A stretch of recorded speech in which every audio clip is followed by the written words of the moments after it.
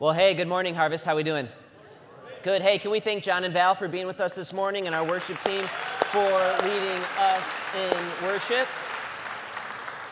So glad to have them with us. And just a reminder, tonight at 7, there is a concert here with John and Val that is just going to be amazing. And I've known John and Val for a dozen years now, which makes me feel old, but they've been a massive blessing in my life, and their music has been a blessing to our church. So I'm going to just lay this out as simply as I can. If you've already made other plans tonight, you've made the wrong plans, and you need to change those plans and come to the concert. It's going to be a great night of worship, and doors open at 6:30. It's first come, first serve, but you definitely are not going to want to miss it.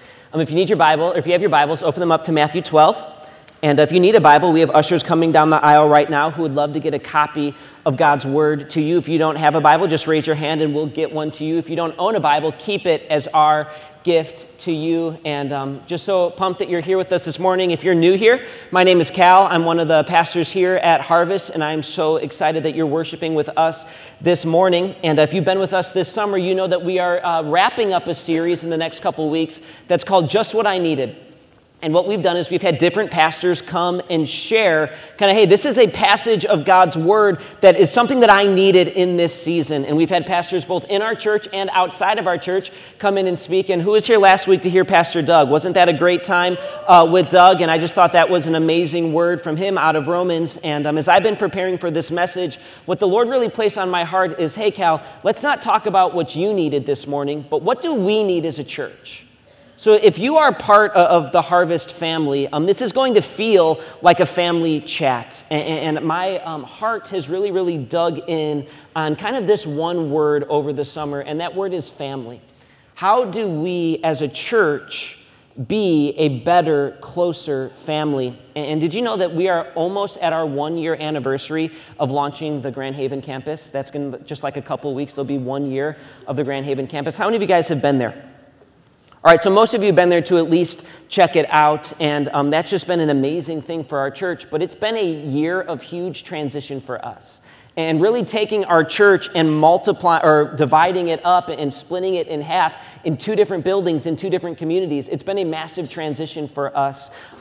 It's been a massive transition for you. Think about it. You are part of the same church as people right now who are in a different building, in a different city, in Grand Haven. And it's so you'll be driving down the street and you'll see a Harvest bumper sticker. You're like, oh, I know those people. And you'll be like, I've never seen them before in my life.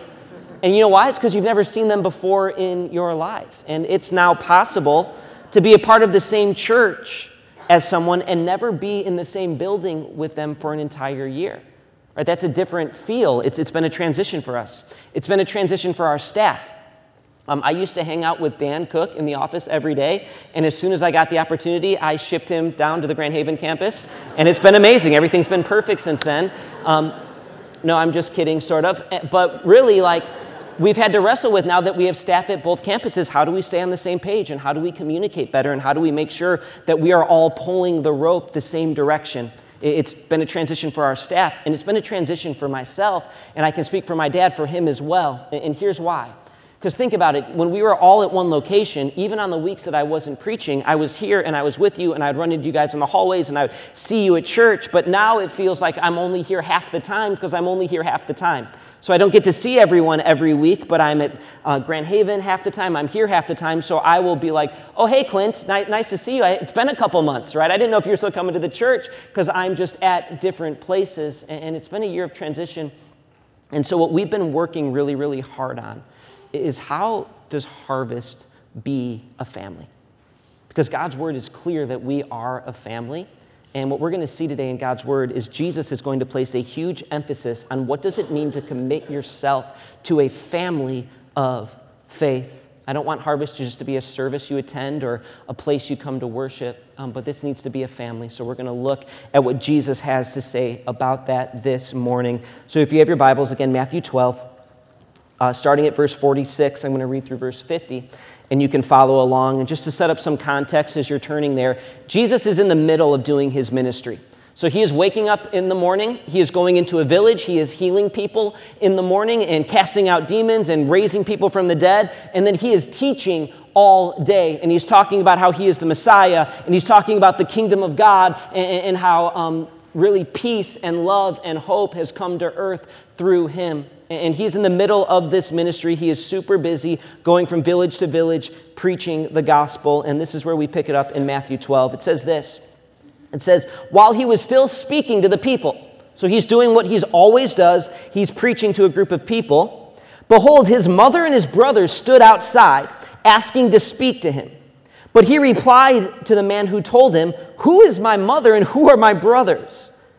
And stretching out his hands towards his disciples, he said, here are my mother and my brothers, for whoever does the will of my Father in heaven is my brother and sister and mother. All right, so there's this very strange thing that happens. Apparently, Jesus' mom and his brothers, they need him. And there's some sort of family crisis going on, and it's so important that they even want to interrupt him in the middle of his teaching. Like if I was preaching right now and my mom came, hey, Cal, I really need to get a hold of you. Like it'd have to be pretty important to interrupt what was going on right here. But it was important enough for his mom and brothers to be like, hey, we need to speak to Jesus. So some guy goes into the house and tells him, hey, your mom and brothers are outside, they want to talk to you. And Jesus says, who is my mom and who are my brothers? Like if I ever played that card with my mom, it wouldn't end well for me. I probably wouldn't be alive to be here next weekend with you. But he does this thing that would have shocked the people in the room. Who's my mom? Who are my brothers? And then he reaches out his hands to his disciples and he says, whoever does the will of my Father, you are my mother and my brother and my sisters. And what Jesus is doing is he is using strong language to emphasize how important the church family is. He is using language that would ratchet up the urgency and the intensity to a 10 out of 10. This is how important this family is. So here's the big idea. Here's where we're going. In Jesus Christ, I have an identity that is greater than my last name, and I have a family that is closer than family. I have an identity that is greater than my last name and a family that is closer than family. Our salvation is not just an individual, just between you and God thing, but you have been called to give your life to the family of faith. All right, now I can feel a little bit of tension in the room right now, and I got some mama bears giving me the stink eye, being like, are you really trying to de-emphasize my family, boy? Is that what you're trying to say? Are you trying to say my family's not that important? Are you saying Jesus says not to care about your family? Well, no, that's not what I'm saying at all. And let me ease the tension a little bit. Listen, Jesus loved and cared deeply for his family. Did you know that while Jesus was on the cross breathing his last breaths, one of the last things he did was he took care of his mom? And he took John, who was in the crowd, and he says, John, this is your mother now. And he told his mom, this is your son, and he's going to watch out for you. He's going to take care of you. He's going to provide for you. You know that Jesus' brothers were some of the earliest leaders in the church, and that his brother James would actually be killed for following and loving Jesus and leading the church? Jesus loved his family. And God is the creator of family, right? In Genesis, God created the heavens and the earth, and he placed man in the garden, and he said, it is not good that man should be alone. And he created a spouse for Adam, and he said, be fruitful and multiply. Go make a family. God designed family. He authored family. And isn't really the entire Old Testament the story about Abraham and his family and his kids and what God did through them? The whole Old Testament is about family. God loves family. He created family. But you need to hear this. Jesus is making the point the most important thing about you is not your last name. It's who is your king. And there is an identity that is greater than our last name. And for some of us in the room, that's a relief, right? Like maybe you're part of a family that is full of overachievers, right? And mom's a doctor and dad's a lawyer and your brother went on a full-ride scholarship to state for football and your sister is out east being a musician. And you're like, man, am I even part of this family? Did the doctors make a mistake, right? You feel like you're the ugly duckling and you can't live up to your family's expectations. For some of us, our last name can be a burden that we have to live up to. For other of us, it's the opposite, where it's like, man, my last name carries a negative connotation in the community. You guys know what it's like in a small town, right? I had a friend growing up in school who, I had a bunch of friends like this actually, who they had older siblings that were in the school before them. And so the teacher, by the time they get to my friends, they've already had 3, 4, 5 of their siblings, and it's like there's already a pre-formed reputation that the kid has because of his siblings. So it's like, hey, you're so-and-so. Oh no, it's going to be a long year. Or hey, your last name is so-and-so. Oh good, you better get all A's, right? And it's like, man, your last name can give you a pre-formed reputation. Jesus' saying is that the most important thing about you is who is your king. And if Jesus Christ is your Lord and Savior, then you have a family that is closer than family. So I want to talk about what's obvious first from this text, a present reality is that we are a family. And we need to understand this and believe this, that the people sitting next to you are not strangers. They're not just people who attend the same church, but we are called to be a family. Did you know that the Bible is one of the most argued about and debated books in world history? I was in my car just a couple days ago, and I had sports radio on. I was trying to catch up on just some scores and listen to some baseball, and the radio DJ, out of nowhere, just went off on the Bible. And he's like, I'm sick of people saying that they have to live their life a certain way because some 2,000-year-old made-up book tells them to. It's made up, it's not true, it's wrong, it's wrong, it's wrong, it's wrong. And I'm like, cool it, bro. Like, you're a sports radio DJ. Like, tell me the score of the White Sox game. That's all I want from you right now. Right? We would believe that God's word are the very words of life. And we get to know God and we get to know Jesus because God has miraculously protected and kept his word so that we might know our Creator. For millions and millions of people, God's word is the most precious thing to them that they own. Right? And then there's a lot of people who live somewhere in between, where it's like the parts of the Bible that I like, I'll accept. The parts that I don't, I'm not going to accept. And they live a very confused life. I would argue that what you believe about the Bible that's in front of you will shape your life more than anything else will. And even we as Christians, we argue about the Bible all the time, right? Like if Christians are good at anything, it's arguing about the Bible. How do you do baptism? How should worship go? What should church structure and government be? What are the gifts of the Holy Spirit? How do you do communion? What's going to happen at end times? You want to unleash a whole world of crazy? Go to some end times blogs, right? We love to argue about theology. But you want to know what nobody argues about? No matter what denomination or what church you're a part of, no one would argue that the church is a family. Because the Bible is so obvious and so crystal clear, you cannot read the Bible and walk away with any other idea than the fact that we are to be a family. The church is referred to as the bride of Christ. And it says when Christ returns and when sin and death and Satan is defeated, you know what's going to happen? We're going to have a bridal or wedding feast, a wedding party. It's going to be like at a reception after a wedding where it's like the bride and the groom, they're together again. Let's celebrate. It's over.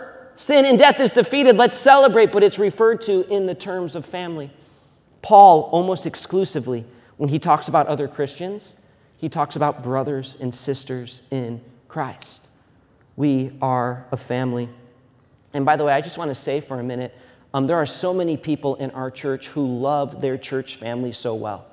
You guys don't get to see all of this, but you would be amazed at how many times we will get emails from people who just want to care and love for their church family. It'll be emails like, hey, I just bought a new car, and I have a car that it works, it runs, and I don't necessarily want to sell it, but I'd love to give it to someone in the church if they need a ride.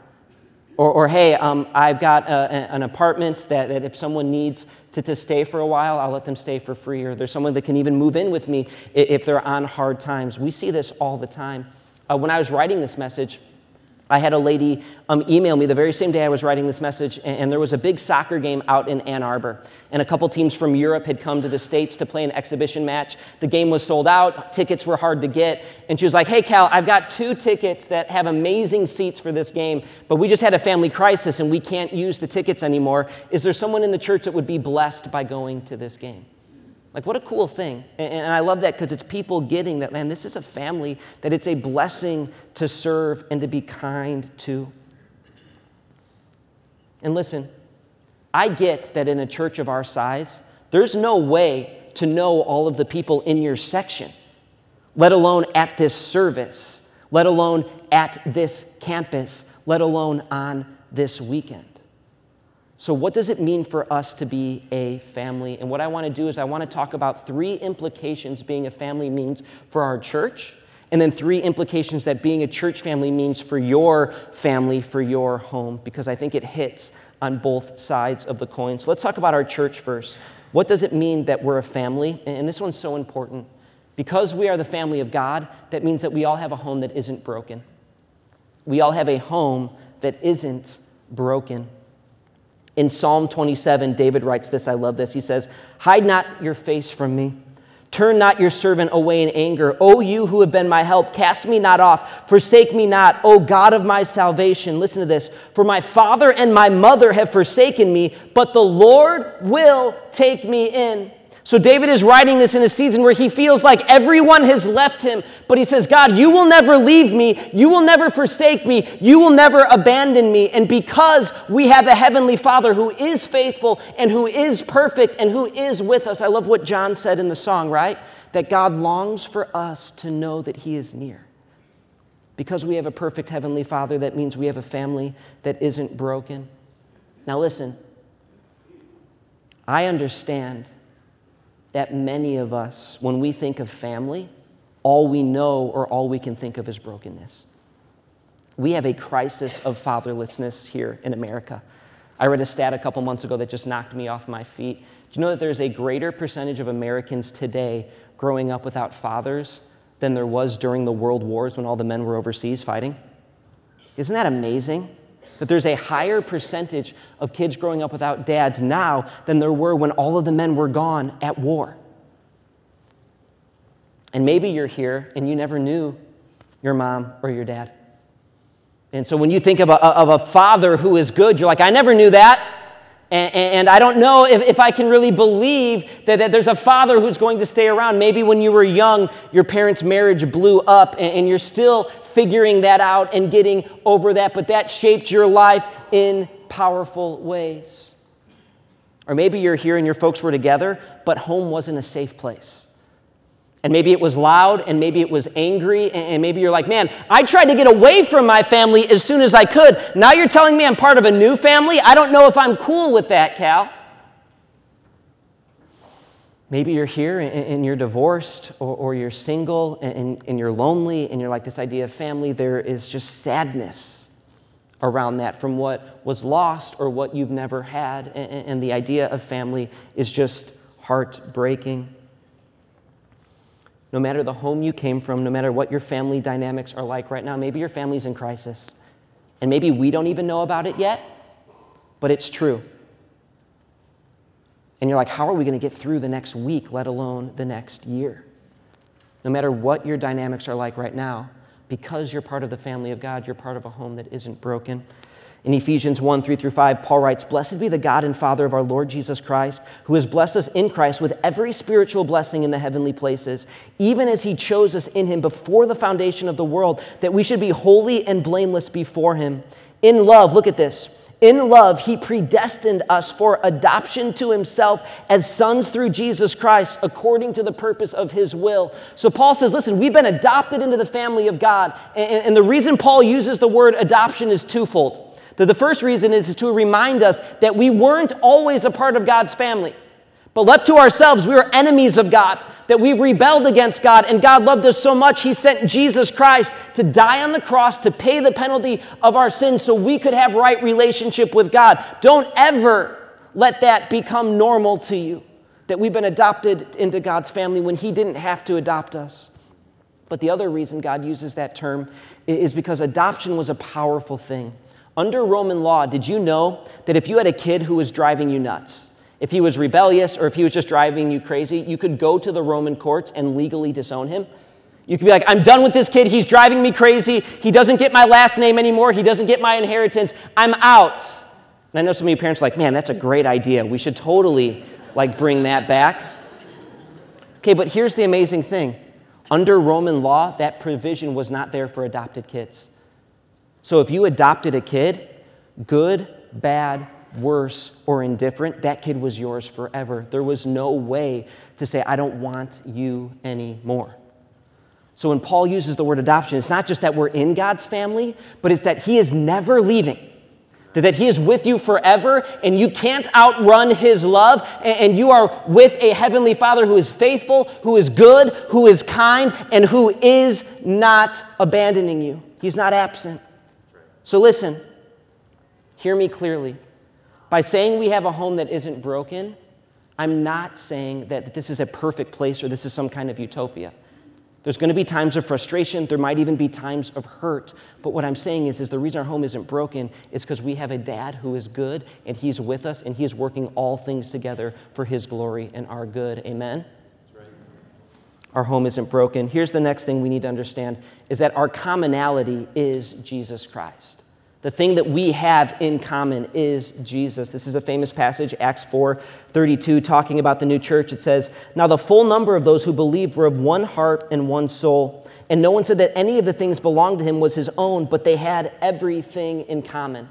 All right, so here's a question. How could they have everything in common? They had different jobs. They made different amounts of money. They had different names. They had different size families. What does it mean that they had everything in common? It doesn't mean that they were all clones of one another. But what it meant was they had Jesus in common. And because that was the most important thing, everything else was so minimized, it didn't matter. They were able to love each other and get along because they had Jesus in common. Listen, if you love Jesus, and he's the person that shapes your life, then you have more in common with those who love Jesus than you do with the people who are just like you but don't love him. One of the things that happens all the time here at this church is that we'll have new believers or people give their life to Christ. People meet Jesus for the first time. And this conversation happens almost every time we have new believers. They'll be like, man, I love the Lord. This has been a life-changing thing. Jesus is so amazing. But one of the things that's difficult is all of my old friends, I don't feel like I have as much in common with them anymore. And the things that I used to live for, the things that I used to run after, the things that used to be so important to me aren't as important. And I'm finding that I even want to be with my small group or the people I know at church, even though I've only known them for a few weeks, because we have Jesus in common.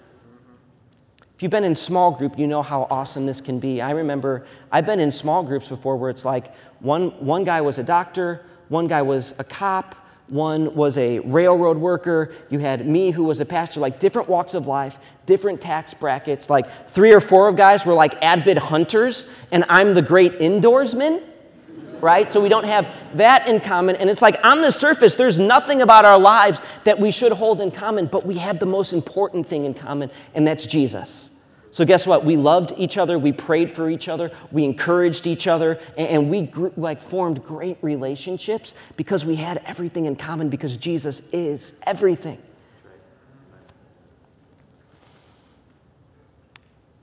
Here's the next implication for us that's so important. And this is where it's really going to involve, I think, you.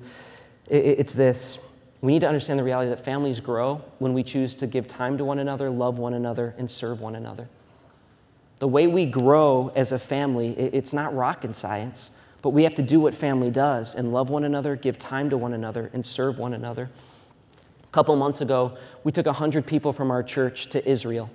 And for me, just thinking about traveling with 100 people across the world for 10 days, I was a little nervous about that. I'm like, I don't know all of these people super well. The group doesn't know each other. And going like overseas, dealing with jet lag, traveling, like this has the potential to go really poorly. And I remember even as we left and got in the buses and went to the airport, like there was some nervousness. Like, how is this whole thing going to work out? And here's what was amazing. Even as much as being in Israel and being on the Sea of Galilee and being in Jerusalem, the thing that like stuck with me the most was how well our church got along and loved each other. Like by the end, literally on the way back, we got to the Grand Haven campus at like 2 a.m. and there was like people giving each other hugs and crying and being like, "You're my best friend. I'm going to write you every single day." I'm like, this is weird. How did this happen? And I started to think like, how does that happen? How do relationships like that form? Well, it's simple. We spent a lot of time together over those 10 days. We had meals together. We rode in buses together. We went on tour trips together. We ate at the hotel together. We hung out after dinner together. Like, we spent a ton of time, and you get to know about people and you get to care for them. Another very, very obvious thing is we saw each other at less than our best moments. Right? Like, when you're traveling with someone across the world, like, you can't hide who you really are sometimes. And I remember walking around the Frankfurt airport 6 hours into our layover and seeing, someone from church, and I'm like, oh, wow, that's what you look like after an 8-hour overnight plane trip and a 6-hour layover. It's not exactly how you look like at church, but that's okay. I love you anyways, right? We kind of got to see each other frustrated sometimes and tired and not at this kind of facade that we're so good at putting on, right? And then we served each other. Hey, are you thirsty? Here's some water. Hey, can I help you up these steps? Like, we just looked out for each other. Hey, is everyone in the bus? And what we found is it was simple, but there was a love and a bond that grew when we loved, gave time, and served one another. And here's the amazing thing. You can do all of that in small group. When you're at small group, you spend time with one another. You have meals together. You're with each other for 2 hours every single week. That's a lot of time over the course of a year. You know that you see each other in less than your best moments. If your small group is doing things right, there's honesty and there's transparency and there's help in hard places. And also you serve one another and you look out for one another. You need to be in a small group if you're really going to dial in and press in as this family. By God's grace, we have 1,500 adults in small group this fall. And if you're not in that group, you need to be. All the cool kids are doing it, I promise. But whatever I need to say to get you to do it, you have to do it. It's so important. And then the other way this really becomes a family is you need to serve in the church. And speaking of family, I want to introduce you to one of our newest members of our church family. Throw up the next picture. This is baby Selah Billy Swearinga. And she's just adorable. And she is a newborn baby of a couple in our small group, Mike and Megan Swearinga. And Mike and Megan are some of our dearest friends and just close friends. And so this is how this played out. The night before the baby Selah was born, Megan texted Mary and said, hey, I'm going into the hospital, I'm going to have the baby tonight. And Mary barely slept that night. And she was praying and she was tossing and turning, but she was like, man, I can't wait to meet this baby. And I had an early meeting the next morning at church, but I got a text from her at 7:30 with a picture. And she's like, the baby is here. And she's like, we have to go to the hospital as soon as you get home to meet the baby. And I'm like, okay, like it's 7:30 in the morning. It's going to be a little bit. You got to calm yourself down. So I come home and she's like already in the car waiting for me. And I'm like, all right, you ready to go? She's like, yes, but we got to go to the store and pick up an outfit first. And I'm like, sure, yeah, we can do that. So we went into Grand Haven, and Mary picked out 7 outfits. And I was like, no, you get to pick out 1. You're going to freak them out. This is weird. And she's like, okay, this is my favorite. And then we went and we picked them up dinner, and we drove to the hospital. And we were so excited to hold that baby and to celebrate with them because we love that family, so we love their children. It's a joy to serve the people you love. So you see where I'm going with this, right? Like whether you serve in children's ministry or you're a greeter or you work in the cafe or you work in the parking lot, is your mentality, man, I love these people because they're God's family and they're my family, and God in his perfect plan placed me to do life with these people? Or is your mentality, no, this is just something I have to do? Because if church is just a service or something you attend, then service is just taking away from you what you want to do. But if you're like, this is my family and this is the people I love and I get the privilege of shaping young minds to love Jesus Christ and these are people who are family, I love that. Or even if it's just smiling and shaking a hand and being kind, I can impact my family, then there's joy in service.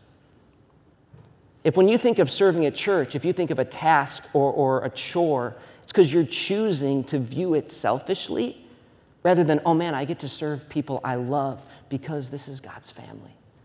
What's your attitude towards service? All right, I want to pivot right now with the time we have left, and I want to talk about, all right, if we're part of a family that's closer than family, what are the implications for our home? Right? Because this doesn't just affect here, but this needs to affect my family and my home. So here's the first implication. It's really simple. Our families need to chase after God's best. We need to chase after God's best. So can I ask you a simple question? What is your family chasing after? What are you running after in your day in, day out life? Like, how does culture view success? It's all external things, right? What tax bracket are you? How nice is your home? What athletic achievements has your 6-year-old achieved already? Right? What school did your kids get into? How are you doing academically? What new toys do you have? It's all external things. Honestly, ask yourself this. What is the goal of your family? Are you chasing after God's best? Because if we believe what Jesus says in Matthew 12, that the closest, dearest family are the people in this world who love Jesus Christ, then our family should mirror Jesus' ideal for what the family should be, and that's the family of God. I love this. Proverbs 15, 16, and 17 says, "Better is a little with the fear of the Lord than great treasure and trouble with it. And better is dinner of herbs where love is than a fattened ox and hatred with it." And this is what this is what Solomon is saying is, listen, you can have everything in this world. You can have the right education, you can have the right stuff, you can be successful, but if you don't know the Lord and there's not love with it, you have nothing.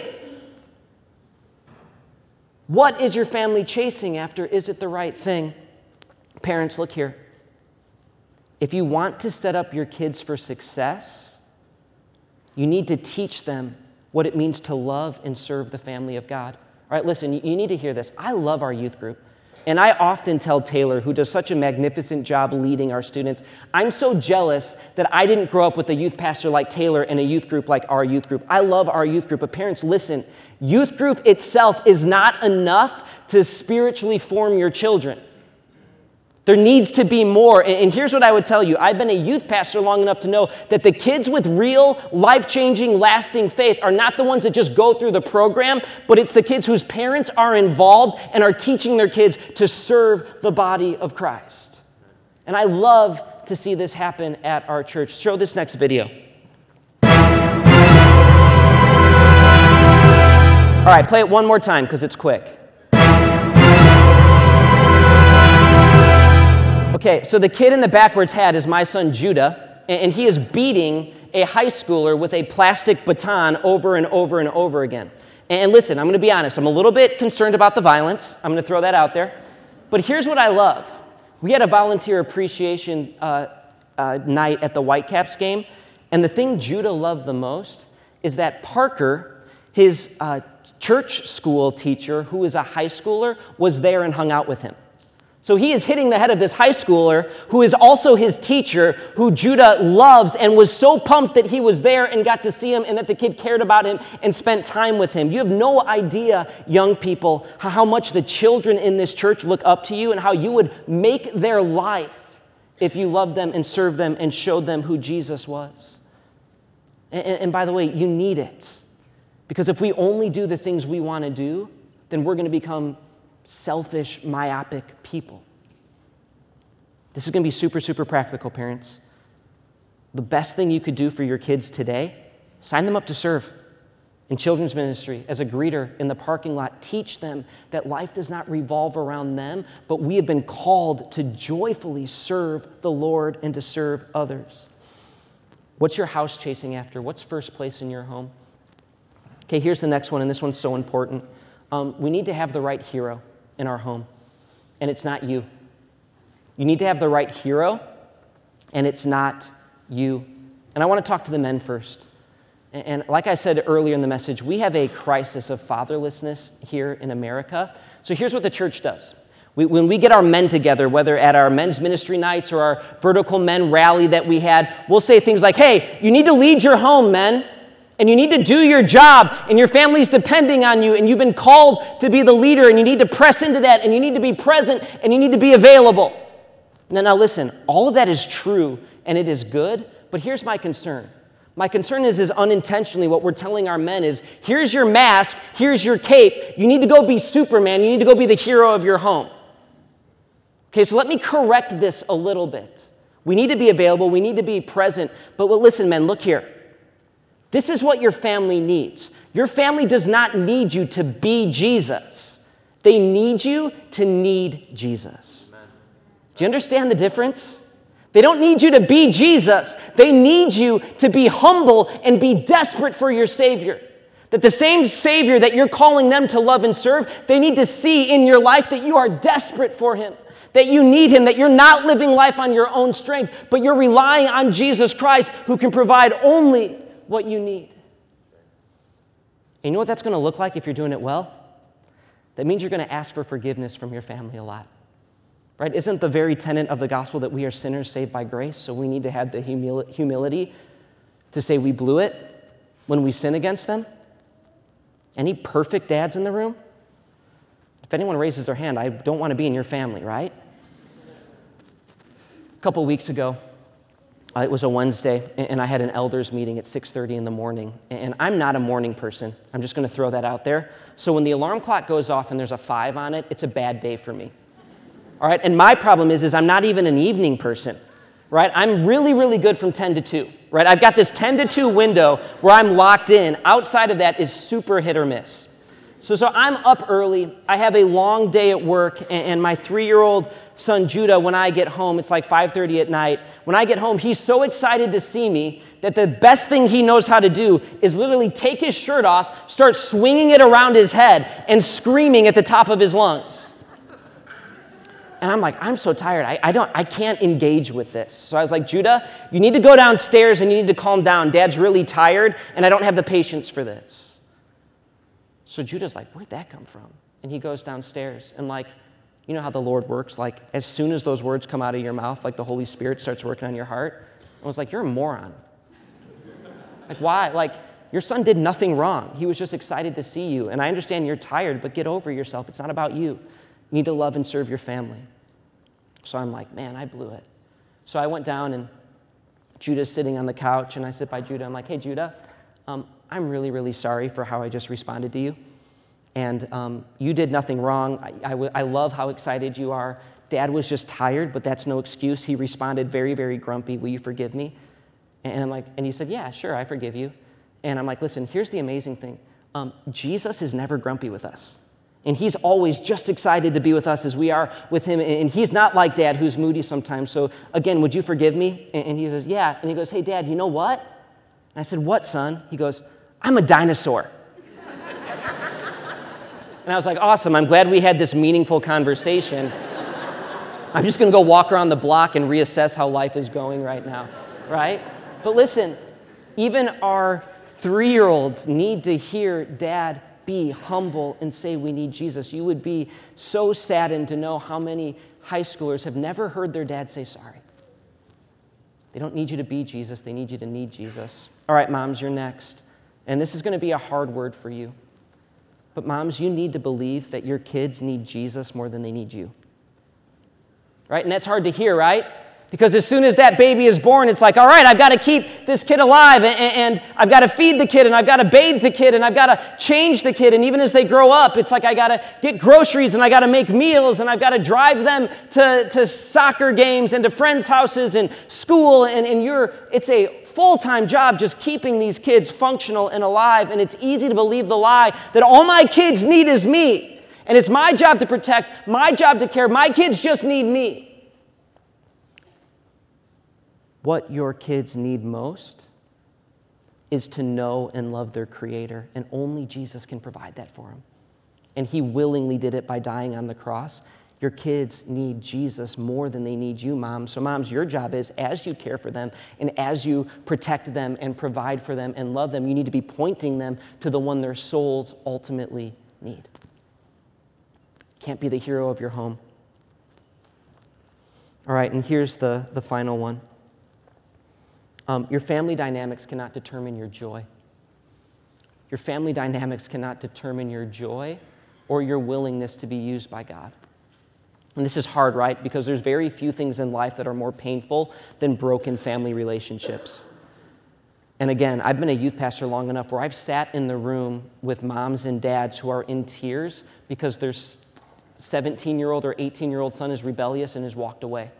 I want nothing to do with you. I want nothing to do with your family. I want nothing to do with God. I'm going to go live with my friends and do my own thing, and you can't stop me.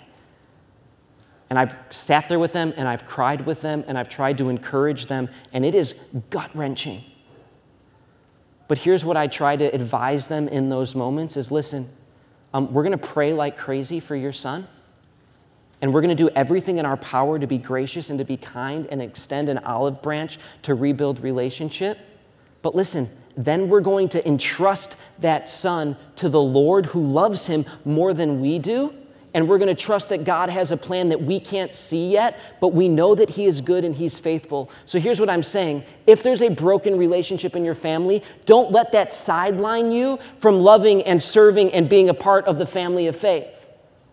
Don't have the first thought in your mind when you wake up is that broken relationship. Don't let it rob you of everything else that God would have for you because this one thing is broken. We're going to do what we can. We're going to trust the Lord. But then God has given us a family that isn't broken, that we can love and pour our time into and serve. Maybe you're an empty nester and you're like, this has been a weird transition for us because so much of our life revolved around our kids. And now what do we do? Well, listen, you have another family that you can press into and love and serve. Here's a very simple question. What's your dream for your family? What's your dream for your family? Because if your dream for your family is simply that you have a tight-knit family, right? I'm going to be best friends with my kids, and we're going to do family vacations together, and I'm going to enjoy my grandkids, and all of the holidays we're going to be together, and we're just going to be tight. If that's the greatest dream for your family, that's a shallow dream because ultimately it's selfish and it just revolves around you guys. What God's word is saying and what I'm pleading with you to do is marry the dreams for your family with Jesus' dreams for your family and have your family be a blessing to God's family that we're going to love and serve and press into the family of faith together. And then we're working for an eternal reward that's going to last way longer than just our individual lives. What's the dream for your family? All right, here's what I want you to do as we wrap up. Go turn in your Bibles to Galatians 6. I usually put stuff on the screen unless it's really, really important. And this is really important, so I want you to turn because I want you to see these verses in Galatians 6.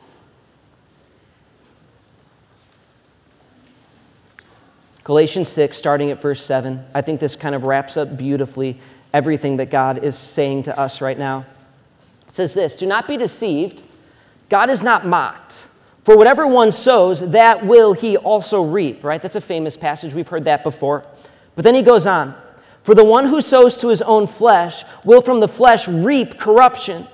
But the one who sows to the Spirit will from the Spirit reap eternal life.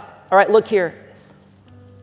And let us not grow weary of doing good. For in due season we will reap if we do not give up. Okay, he's saying, listen, do not grow weary of doing good. God will be faithful. God will bless you. In due season, you will reap if you do not give up. And listen, I understand it's fall, right? And a lot of us are jumping into school next week, and we're jumping back into small groups, and it's easy to be motivated in the fall, right? Like you wake up in the morning, and there's that nice little chill in the air. And it's like, oh man, isn't that 1 week of fall going to be amazing before the 7 months of winter? It's going to be awesome. I'm so pumped for it. But it's not about starting well that I'm concerned with. It's about finishing well and not giving up. And you might be here right now, you're like, you know what, I'm going to jump into small group, and I'm going to serve, and I'm going to be faithful, and I'm going to press into what God has for me. All right, but it might be in a week or in a month or in February when you haven't seen the sun for 6 weeks and you're going to be tired. And you're going to say, you know what? I've had a long week of school. I don't want to go to high school youth group tonight. I don't want to press into God's family. I don't want to love and serve my brothers and sisters in Christ. I'm just too busy. Or you can be like, you know what?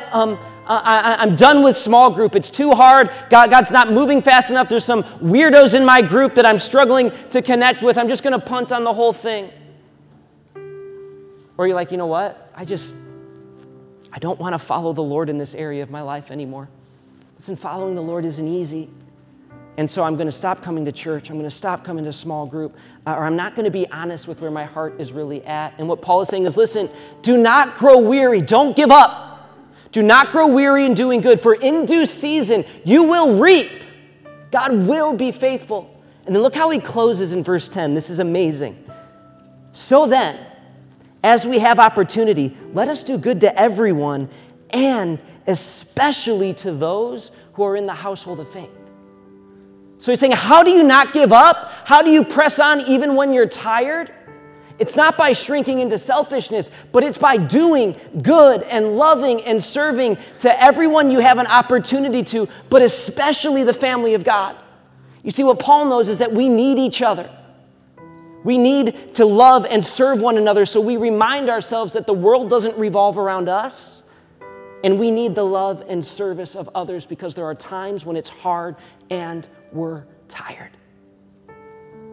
Do not grow weary in doing good, for in due season you will reap, and we have a God who perfectly keeps his promises. So here's my question for you as we close. Is this your family? This is just a place you attend or a service you go to and you like the music and you're motivated by the preaching, but that's it for you? You're walking in a lane that is less than what God would have for you. You need a family, and we're not perfect, but we're not broken because we have a perfect and reigning King. Let's pray.